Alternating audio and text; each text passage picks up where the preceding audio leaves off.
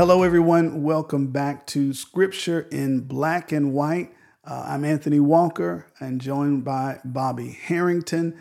If you were with us on last episode, we dug very deeply into the life of Jesus by kind of walking through so many historical sites. Bobby Harrington had a list of 10 areas we were going to go through, and we were only able to make it through the first five. But even in those five areas, we know where Jesus was. We know where he was born. Even kind of, looking into it more deeply, we can kind of picture about the time. We know where he was at about 12, as Luke notes that he was in the temple courts area, where his parents lost him. He was not lost, but his parents lost him. And Jesus said, listen, I got to be about my Father's business. We found out about Herod. Again, we stepped into the beginning of Jesus' public ministry in so many areas around the Sea of Galilee. So a lot of great ground covered in the first five of these 10 points, and looking forward to the next five. Great. Good to be with you, Anthony. And as you can tell, I love going through this stuff. Oh, So we've yes. gone we've gone from his birth in Bethlehem to his circumcision and 12th birthday when he was 12. We don't know it was his birthday, but when he's 12, he goes to the temple. We've talked about then when he's 30, his baptism in the Jordan River. He goes off to the Judean desert for fasting and prayer. Then when he's 30, it shifts to Galilee in the north. And we've talked about Nazareth, which is a really cool town to go to, where you can see all these things. And then, and I never realized this myself, Anthony, but most of Jesus' public ministry, his home base is Capernaum. Mm-hmm. So Capernaum's on the Sea of Galilee. It's about 30 miles or 48 kilometers away from Nazareth. It's quite a hike, actually, to walk there from Nazareth to Capernaum. And then in the 1960s, archaeologists started excavating Capernaum. So Capernaum, people lived in it, of course, in the time of Jesus. Probably not a lot, probably like 100 people. But they lived in it from then until the 500s, and then nobody lived in it. It was desolate. And so in the 1960s, again, when the Jewish people took over the land of Israel, they let archaeologists come to Capernaum.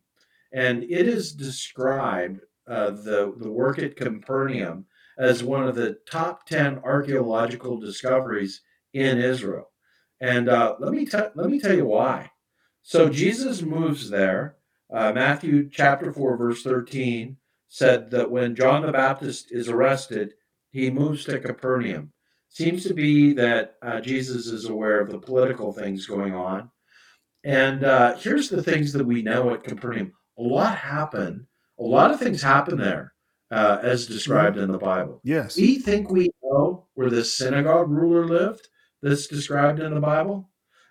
Simon Peter's mother-in-law who gets healed, we think we know where her house is. Mm-hmm.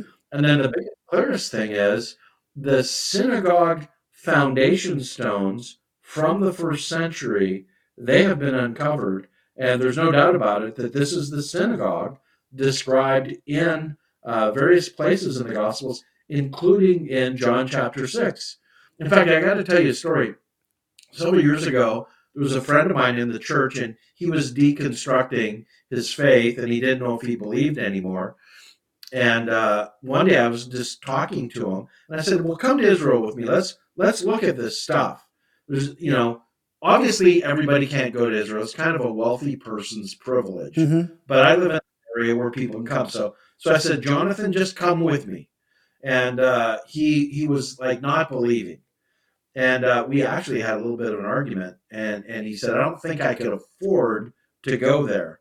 And because he was a friend, I said, "I don't think you can afford not to go there." Mm. And so he took me up on the challenge. Well, we were there in Capernaum, and we're at this synagogue where in John chapter 6, Jesus tells everybody, I think metaphorically, they got to eat his flesh and drink his blood, Right. or they can't have any part of him. And everybody goes, ooh, I'm leaving, except for the 12. Right. And Jesus said to them, what about you? Are you going to leave me too? And the 12 say, well, this is tough, but we don't know anybody like you, Jesus. We're going to stick with you. Well, at that place, I later found out Jonathan made a decision to come back. It was like, this is so strong. The evidence here is so strong. I see it for myself. It's not made up. And he said he took a trajectory of his life. If he stuck with Jesus, and then a trajectory of his life, if he kept going, which was pulling away from Jesus. And he said that trajectory changed my life. And I came back and recommitted my life to Christ. And he's a very devout Christian to this day. So again, let me just talk about the places that are there. First, you've got the house, which was probably Simon Peter's mother-in-law's house. Mm-hmm. Now you say why? So this is a house in Capernaum that became a church building before the end of the first century. In fact, when the archaeologists uncovered it, they came along and the Catholics decided to build a brand new church building with a glass floor over the house so you could look down on it. It's the oldest house church that we know. It's the oldest church building that we know. And there's inscriptions on it about God healing the way Simon Peter's mother-in-law was healed in Capernaum. So it's a pretty cool thing. And of course, there's lots of pictures that you can see of the church building, of the remnants of the houses, and of the house that was that became a church building in Capernaum. Now, the synagogue, as I've mentioned, is so interesting that archaeologists have actually put a sign on it. So there's a 3rd century synagogue, so 300 years after the time of Jesus, but it's built on top of the synagogue of Jesus. So archaeologists actually have a sign on it so that everybody knows it's the synagogue of Jesus. And archaeologists have identified it for a couple of reasons. The stones are stones used in the 1st century. The other stones are from the 3rd century. They're brighter and whiter, Mm-hmm. but they found coins. They found coins in it, and it was created in such a way that that you could clean it out and get the mop or whatever and push the water to go out. And of course, it faced Jerusalem, so that it's the right place, the right angle, the right stones, the right coins, and it's exactly as you'd expect it to be. So Capernaum is a really cool town to go to see these things. Right. There was an inscription on a sign when we went over there, not a historical inscription, but they call it the city of Jesus or the town of Jesus because he did so much work in this area. So many of his works of ministry and miracles that we find in Scripture took place there. So again, This is an area where it's not just that we believe Jesus did these things because the Bible says so, but we also believe it because of the historical fact. People over here knew this house, right? And that was what, when I went to that house, they believe, where Peter stayed, it hits me in the moment. Wait, this is the house. Like, Yeah. we're not just talking about a house. Like, this is the house. This is the area with the inscriptions, with the dating, with just the historical place here. So again, it's like, if I believe anything, I'm in the location, and that ought to say something. Yeah. So if I was not a believer, I would have a hard time. I would, again. All this is just we're just saying it. Right. It's exactly as you'd expect things to be if the Gospels are true. Let me state it positively. When you look at the Gospels and you say, okay, this should be there, that should be there, this custom should be found, this geography should hold up, all these, and you know what? You're there, and it's exactly as it should be, and it just corroborates it. So it's pretty cool. Wow, that's powerful. Take us to another point in number 7. Yeah, so let's talk about Jerusalem. We could spend a lot of time about Jerusalem. So Jerusalem, of course, is the capital of Israel. It was the capital going back to 1000 BC with King David, where he makes it his home, and then it becomes this literally the city of God. So I'm going to mention just 5 things real quick Okay. in Jerusalem. There's more than this, but I want to mention 5 things. The first is the pool of Bethsaida. Uh, Let me say that again. It's the pool of Bethesda. I keep saying that wrong. Not Bethsaida's in the north. Mm-hmm. Bethesda's in Jerusalem. So in John chapter 5, Jesus heals an invalid at the pool there. Well, lo and behold, we found the pool. It's exactly as it should have been, uh, according to what the Gospels say. The next is the Pool of Siloam. Now, this is interesting. So, in 2006, a water pipe or a water main bursts in Jerusalem. They dig it up, and lo and behold, they find the Pool of Siloam that goes again back to the time of Jesus. It was a huge pool. It was a place where people would come and they would have a total immersion. It's called a mikvah bath. It was a large mikvah bath where people would be healed. In fact, in John chapter 9, Jesus tells a blind man, he puts mud in his eyes and he says, go and wash yourself in the pool of Siloam. And so from the pool of Siloam, you can today walk from the pool of Siloam through a drainage canal from the time of Jesus. You can walk from the pool of Siloam up the drainage canal all the way up to the temple. Wow. And I've done that, Anthony. Me and my buddies, we have hiked up through that temple from the pool of Siloam all the way up inside the Temple Mount area, what's called the Davidson Museum. So let me mention some other things like the Kidron Valley. The Bible says that when Jesus was going to be crucified, that he goes across the Kidron Valley to the Garden of Gethsemane. And of course, the Kidron Valley is amazing because you have these tombs that were there from like 300 BC. And you go and you can see them hundreds of years before the time of Jesus. How about the Garden of Gethsemane? Yeah. Like the Bible talks about the Garden of Gethsemane. That's where Jesus goes to pray after the Last Supper, and it's where he's betrayed by Judas and the Romans come and get him. Well, you can go to the olive grove that is there. Archaeologists tell us, or I guess it wouldn't be archaeologists, but geneticists, people who know genetics of trees, they tested the trees, and they're basically descended from trees that would have been there in the time of Jesus. You've got things like the potter's field. Judas, after he betrays Jesus, he hanged himself. It's called the field of Akeldama in Acts chapter 1, or the potter's field, and it's been identified as a location. So you've got the potter's field, you got Garden of Gethsemane, you got the Kidron Valley, the pool of Siloam, the pool of Bethesda, Bethesda. Yeah, I don't know why I can't say that right, but I'm not saying it right tonight.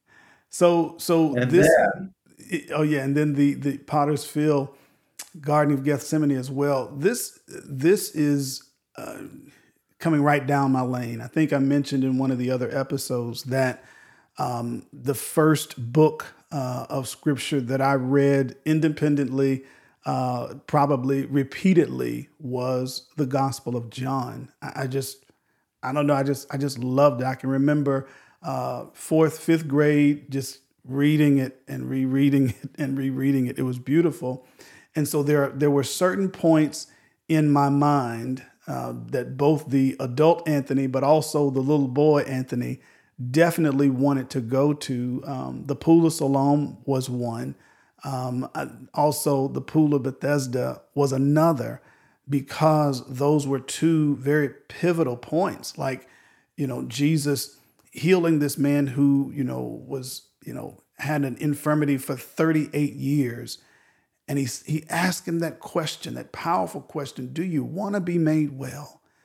Like, and the lesson in that was, here's a man that was carried on a bed, for all these years. And now he leaves after an interaction with Jesus, carrying the thing that was carrying him. So I needed to be at that place. There's so much preaching and teaching in John chapter 9 about Jesus healing this blind man, another person that their infirmity led them to Jesus. It was powerful. But I'll share this as well. When we went, we stayed at a hotel, and when we arrived there at night. So, we didn't see much. We grabbed a bite to eat and went back to our room. Well, I wake up the next morning, and out of my window is the Mount of Olives. Like that, every morning out of my window, I'm looking at the Mount of Olives. And that was day one, was our tour. That was the Mount of Olives. So when we go to the Mount of Olives, the tour ends with the Garden of Gethsemane. And I don't know what it was in my mind, or just not paying attention to distances. I always thought that Mount of Olives and Gethsemane, like we'd have to go in a car and drive downtown. Like all of this area is within view. It's less than a mile, really. So again, it going there puts life to the scriptures that we read. But then you have to match that up with the Jesus that we read about. All of these archaeological finds, all of these narratives that we see point to him. It's there. It's plain. It's simple, and we have to, as the person that you talked about, that was in their own battle of their faith, they have to settle on: am I going to accept this as true, or am I going to deny what I see? Yeah. Wow, Bob. Well, I think that's right. So about a third of the Gospels are focused on leading up to Jesus' death, burial, and resurrection. Mm-hmm. So for the eighth phase here, I'd like to just talk about that. So Okay. we talked about the Garden of Gethsemane. Here's how it worked. Thursday night, Jesus has a Passover feast with the 12 disciples.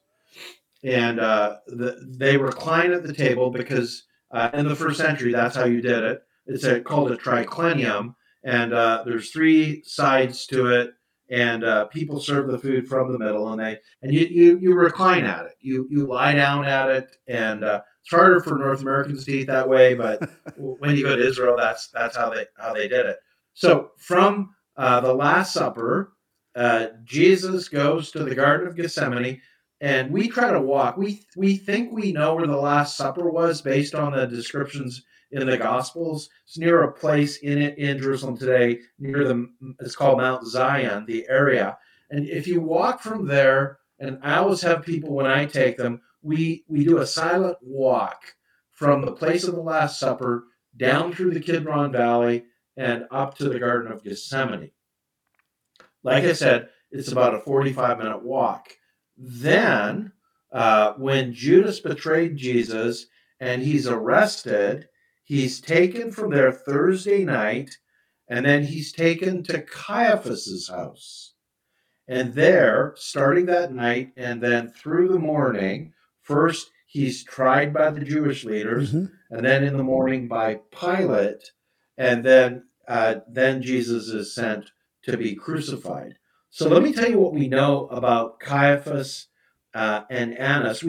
Archaeologists think they've identified their house. Of course, they're wealthy people, and there's an area of Jerusalem in the first century that was where wealthy people live, and it also had a dungeon or a prison chamber, and so the house has been identified. The prison chamber is. When you're there, if you go there today, they've recreated what it would have been like out in the courtyard, because what happens is Jesus is arrested. by Annas and Caiaphas, and they're trying him, and somehow there's a fire in the courtyard, and a servant girl, says to Peter, "Hey, you were with him." And Peter says, "No, I wasn't." "Hey, you were with him." Mhm. She comes back, "I wasn't." Third time, "Hey, you were with him." And he says, "No, I wasn't." So there's a fire going there, and of course, Jesus had predicted that Peter would betray him like that. So they kind of show it, but there's steps there that are first century steps right up to that house. So it's pretty cool when you're there. You're there to see them. Now the dungeon, when you go into the dungeon, it's kind of like wow, Mm. because Caiaphas, is trying him as best we can tell. He goes through a series of like 6 mini trials throughout the night. And between the trials, he's held in this dungeon. And then, of course, they pull him up. So they literally rope him and let him down, and then they pull him up as best we can tell. Now, here's something very interesting about Caiaphas. In 1990, they were widening a road in an area called the Peace Forest in Jerusalem, and a dump truck was riding over an area, and the tire collapsed into something. So they pulled out the dump truck, and inside they found a cave, and inside the cave they found the family tomb, or the ossuary of Caiaphas, the high priest at Jesus' time. And they think it because they're the bones of a man who's about 60 years of age. The markings are from Annas and Caiaphas, and everybody's pretty sure that this is actually the bone box of Caiaphas, or the family ossuary of Caiaphas, and the bones look like they're actually Caiaphas's bones. So that's pretty cool. And Wow. then add to this, in the early 60s, Pilate, who also tries him, Pilate, there's a little bit of leading up to the 60s, there's a little bit of contention about what the Bible says about Caiaphas. Yeah, he was probably there, but does he really have the title that the Bible says? Is he really the prefect of Judea?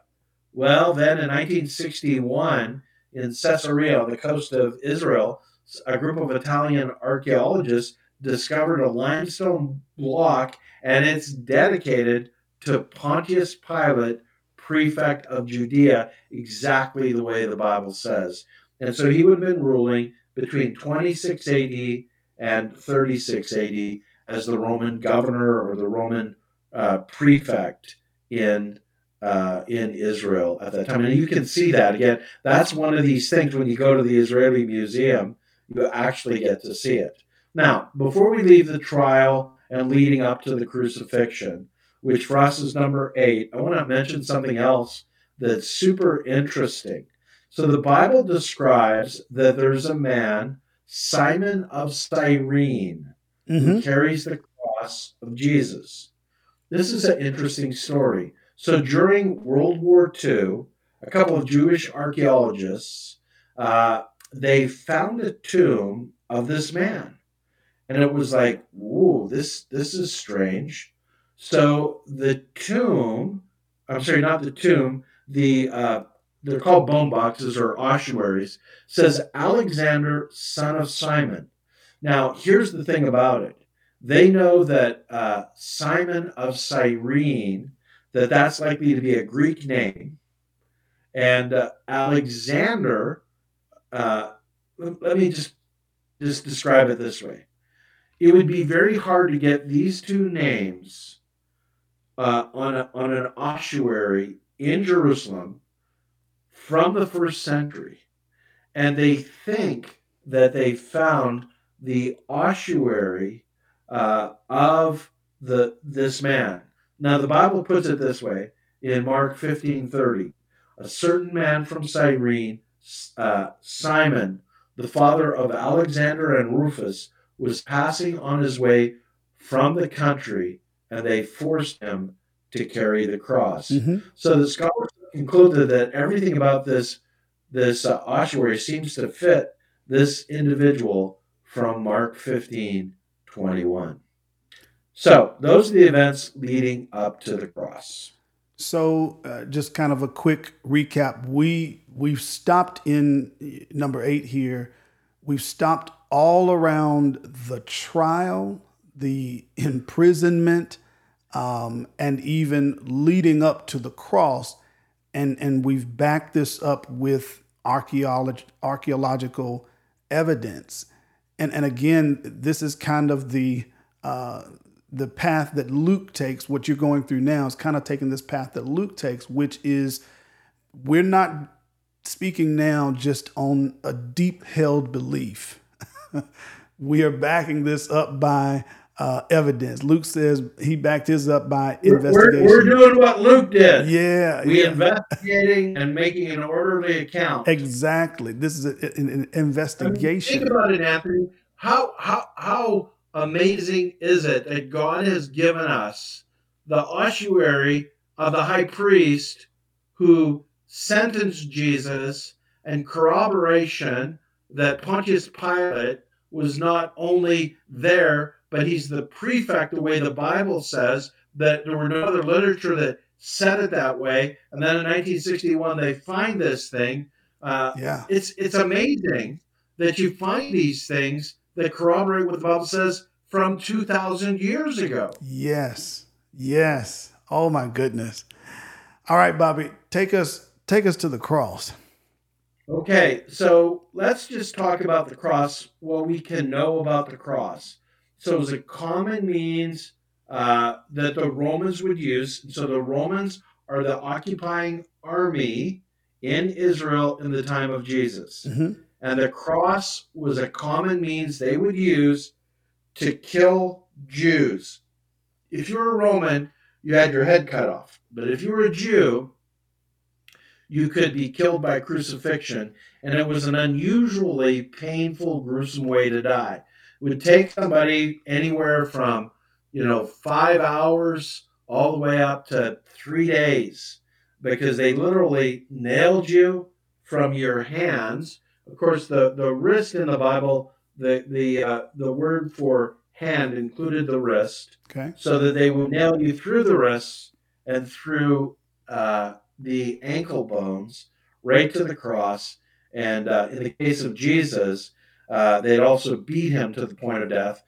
Several years ago, the Journal of the American Medical Association published an article on the physical death of Jesus Christ. It was like 1986.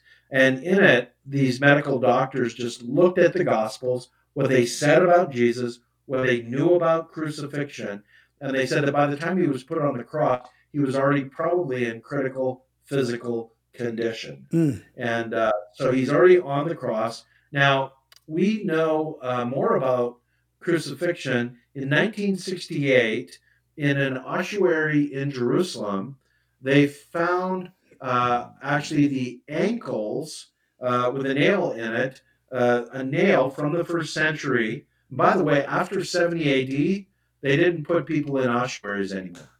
So when we find them, we know it's all pre-70 AD.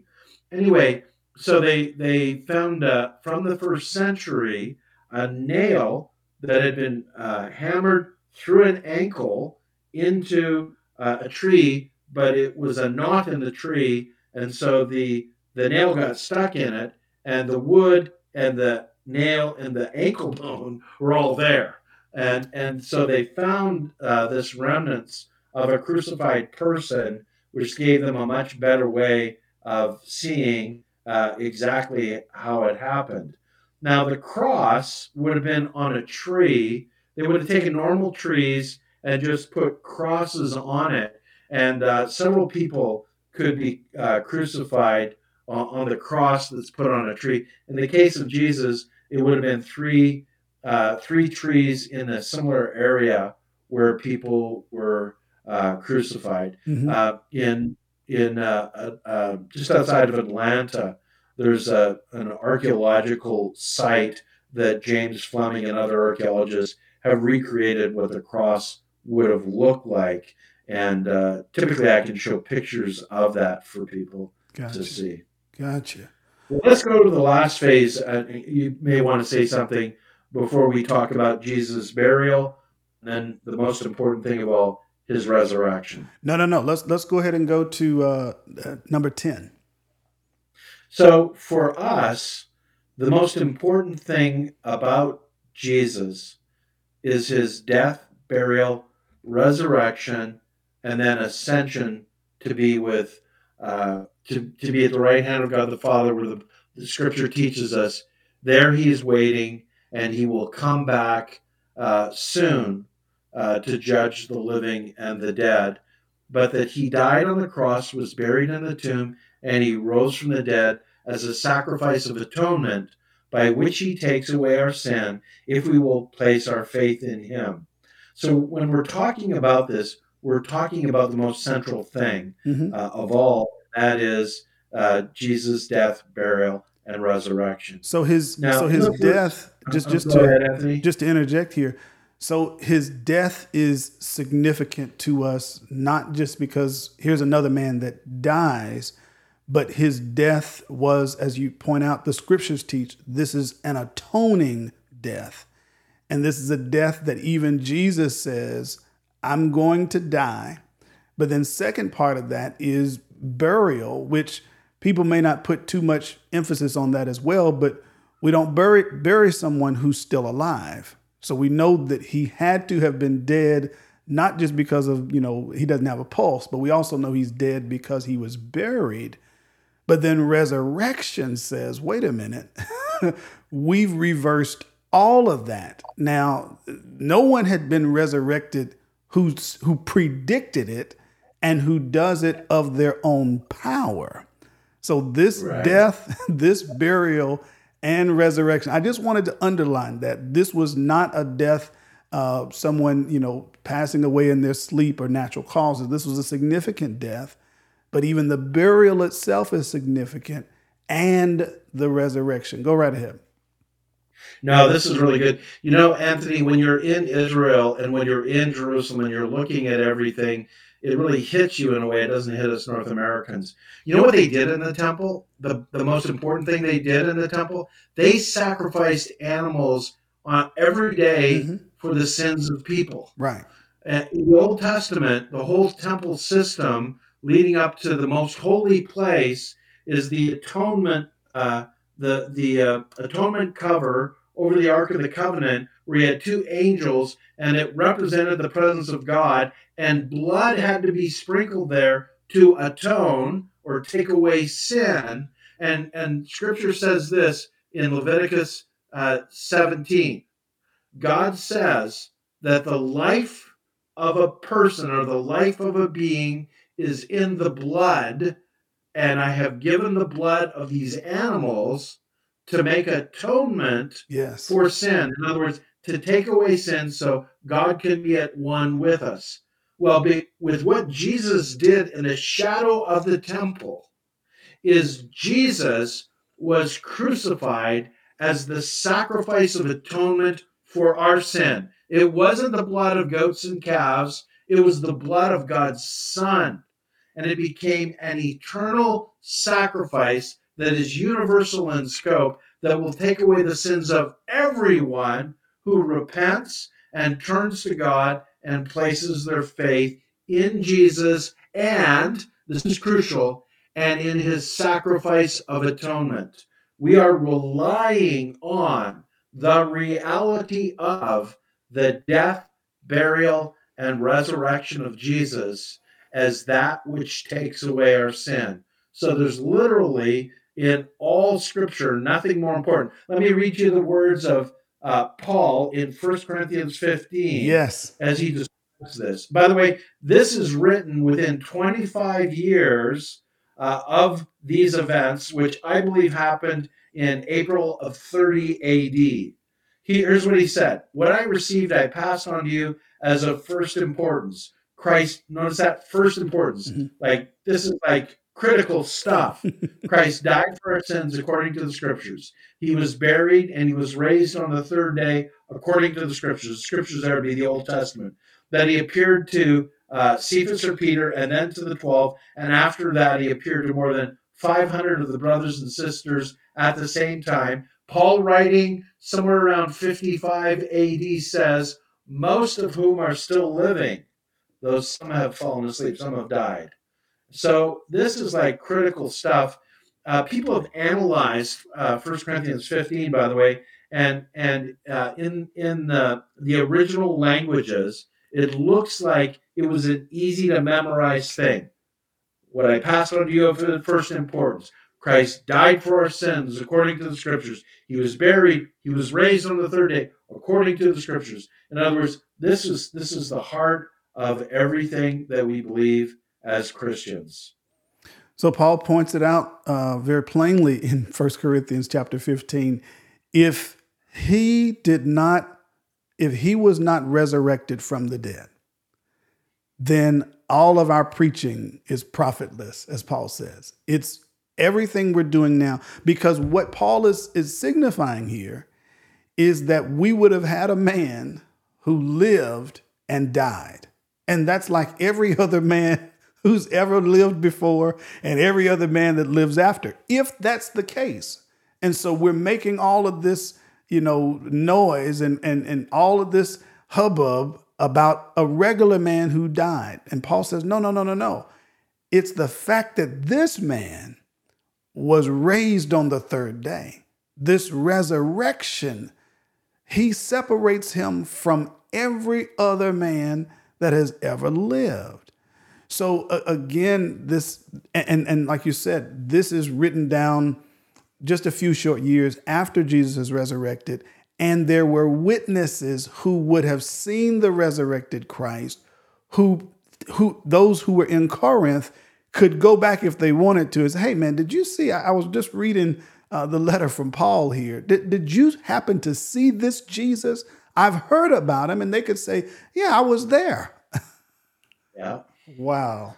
That's exactly right. Hey, Anthony, before I jump in, Sure. just for those who are following along, if you want to read more about this, at renew.org, if you'll just do a Google search, renew.org, Death, Burial, and Resurrection of Jesus, there's a 3-part series that goes into this with great detail, and also there's some video there of a church that I'm just about to talk about. So here's what we know happened, is that Joseph of Arimathea got the body of Jesus. They wrapped the body. That's how the Jews did it in the first century. You would wrap the body, you put on spices, you'd wrap the body, you put it inside of the tomb, you roll the stone over the tomb. Scripture says the Romans were a little bit nervous about Jesus, so they sealed it so that nobody could, break in without them knowing. So they seal it. So he's put in the tomb Friday. When he dies Friday afternoon, he's put on the cross around 9 in the morning. Around 3 he dies. They want to make sure that they get him down and get him in the tomb before the Sabbath begins. The Sabbath begins Friday at sundown.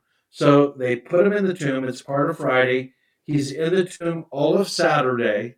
And then Sunday morning, early Sunday morning, the women go there and they find the stone has been rolled away. The cloth is there. John actually describes when they come in and look at the cloth, it's there, but there's no body in it, and that Jesus has risen from the dead. Now, in Israel, again, like I have this picture. They're building a road, and they come across this tomb with a stone in front of it. It's exactly the way the Bible describes. There's a bunch of these tombs. Actually, the tombs are so interesting because when you roll the stone away and you go inside, there's a place where they wrap and leave the bodies. And then after a year, after all the flesh has decayed and gone away, they'll take the bones and they put these bones in bone boxes or ossuaries. And then when you're there, you can see this. Then they put the ossuaries in, they're almost like cubby holes. There are these big openings that have been dug out to put the ossuaries in. So in Jerusalem, there's a couple of places when you go there with tourists, they'll say uh, possible places where Jesus died and was buried. Now, when you go there, you want it to be the garden tomb, okay?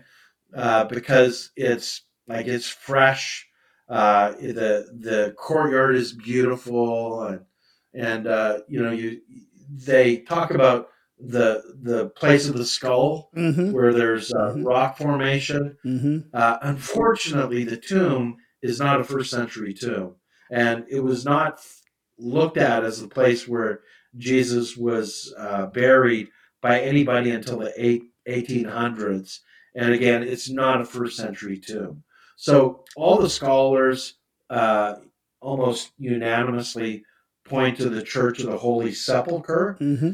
And let me just give you a little bit of background on that because it's built of the Church of the Holy Sepulchre. Let me actually give you the background on the Church of the Holy Sepulchre.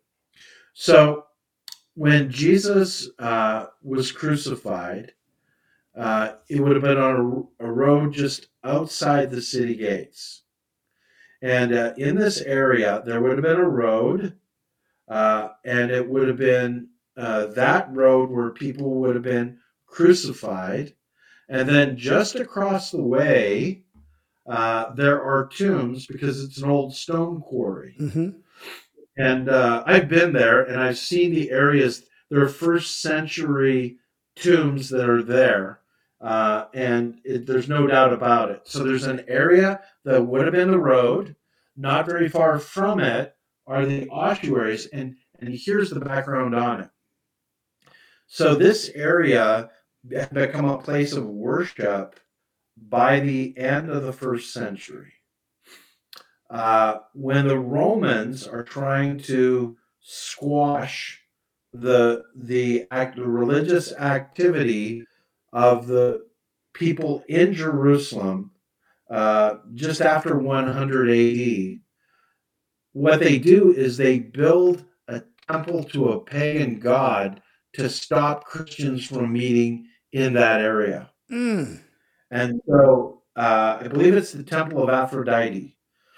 So what happens is in the early 300s, after Constantine decides to follow Jesus, his mother comes and she gets all the people the Roman authorities can find to try to find out where these places are. Well, they know where the tomb is likely because the Romans 200 years earlier built a pagan temple over it.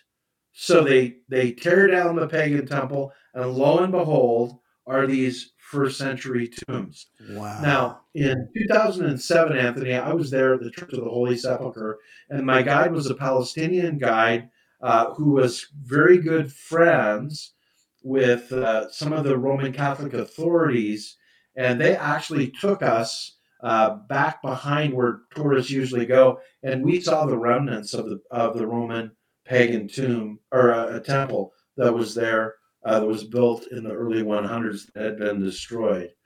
So what happened is that they built an area to honor where the tomb was.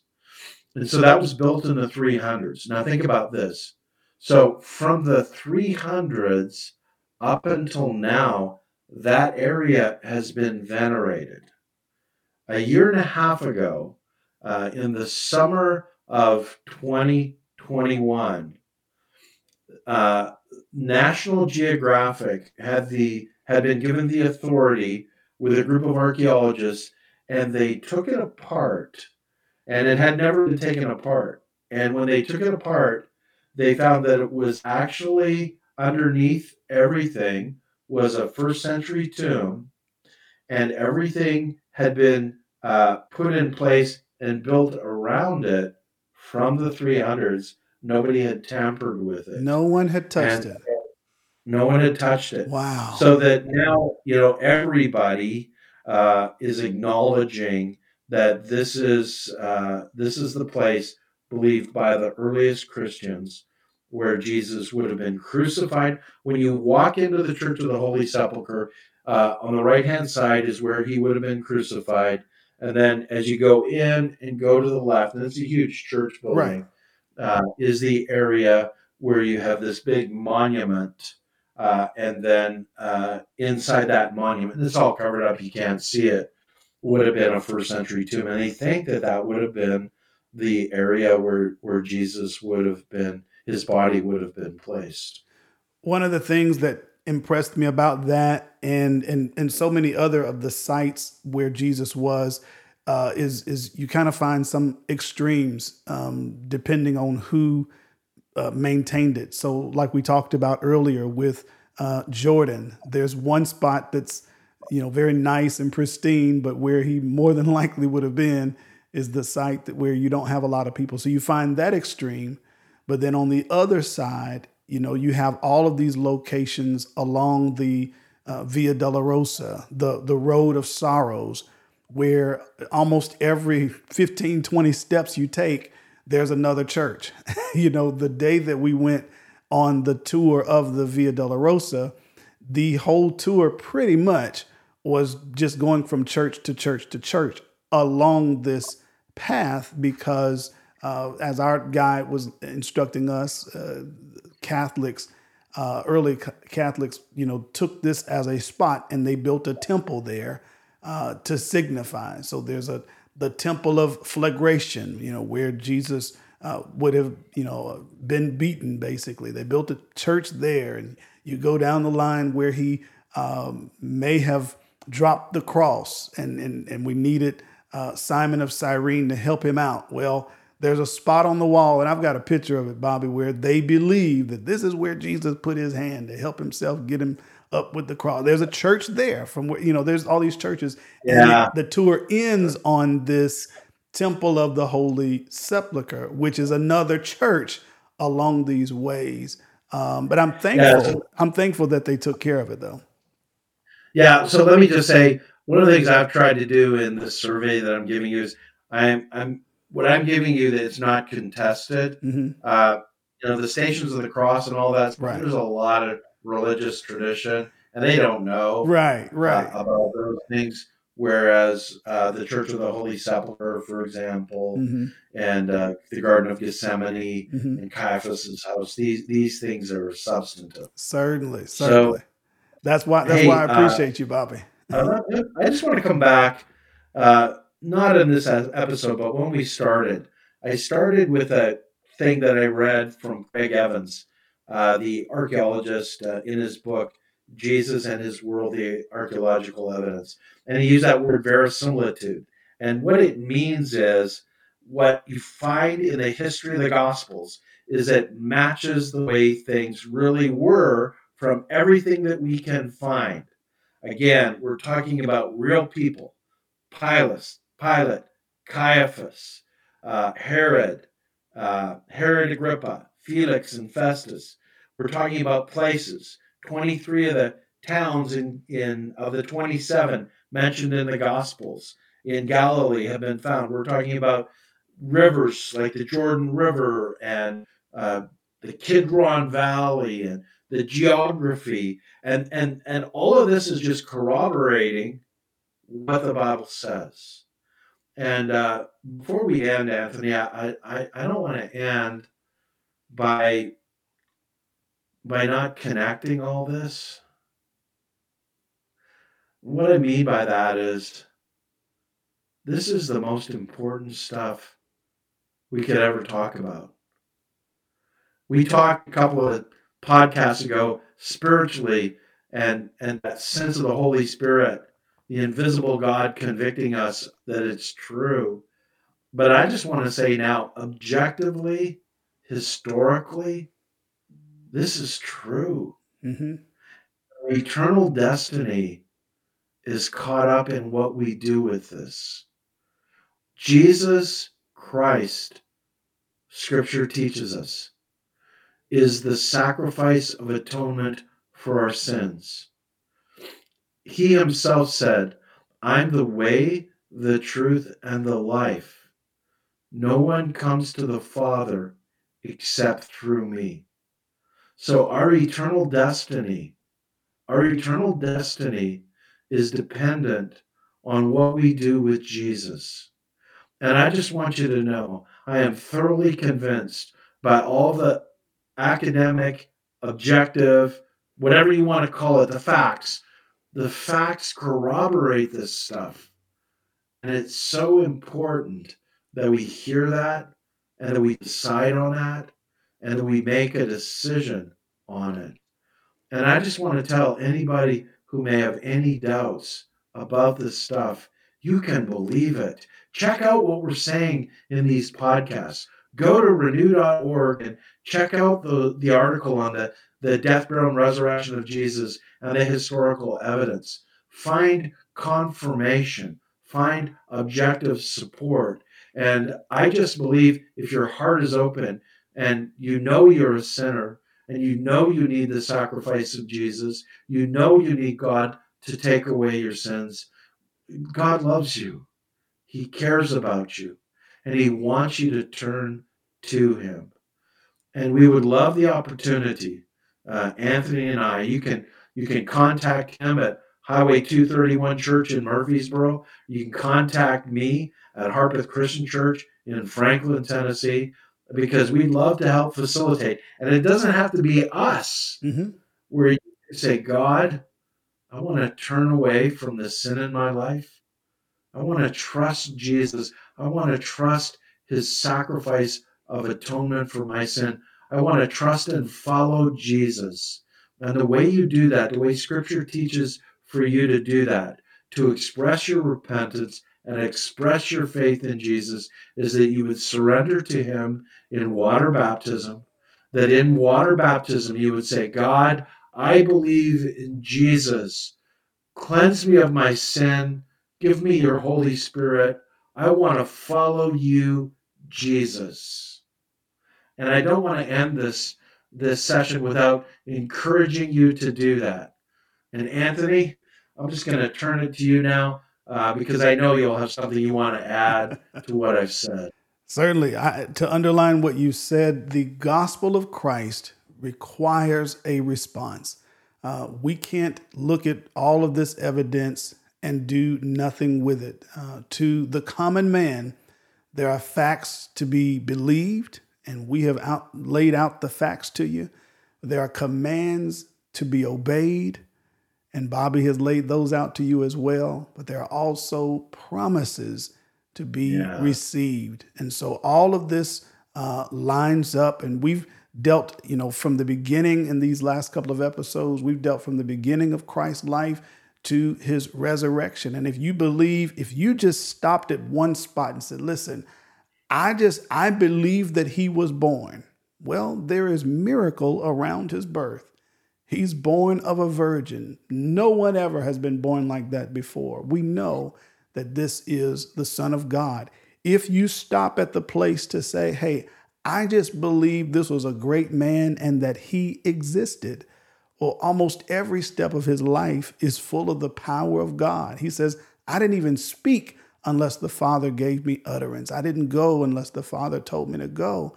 So I've got to acknowledge God the Father then. Even from Jesus' mouth, He says, if you believe in God, you got to believe in me too. So it's all linked up. You believe in me, you believe in God.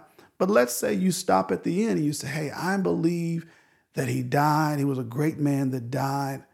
But we also know that He was resurrected. And as we pointed out here, that Paul says that if He did not get back up from the grave, our very life has no purpose. So it is because of the facts that we've laid out here and that Bobby has just laid out very eloquently. It is because of this that we now must respond. So for those that have not responded to this gospel, please do so. And even for those who are listening, you're already baptized believers in Christ, but you've probably been a little shaky on your faith. You've been a little shaky in your walk with God. It is our prayer that this leads you back to a more intimate and real relationship with God. Listen, we appreciate you all for listening. Bobby, as always, I enjoyed joining you on this time. We'll be looking forward to next week. Thank you all so much, Bobby. Hey, Anthony, Let me lead us in a closing prayer if I can. Certainly. If there's anyone who has just found it very helpful and you want to do business with God. So let's just pause and I'll say a prayer. And when my prayer is done, the podcast will be done as well. Let's pray. God, I'm just going to raise my hands to you. That you're present. You're present now. You're also present as people are watching and listening. And God, if there's anyone watching or listening, and this is a time where they either need to commit themselves to you, or they need to say, I'm going to give my heart to Jesus. I'm going to confirm that and make it concrete in baptism. We just, right now, just make that commitment to God. And if there's anyone watching or listening and you know that God wants you to recommit and say, Jesus, it's like the story I told of my friend Jonathan when we were in Capernaum and he was at the synagogue and it hit him and he saw the trajectory of his life, either saying yes again to Jesus or just continue to go in unbelief. And the outcomes of those, he knew he had to turn back to Jesus. And if you're like that, we just pray and ask that you would say that to God now. Tell God your decision to recommit. And God, please hear all these prayers and guide all these people.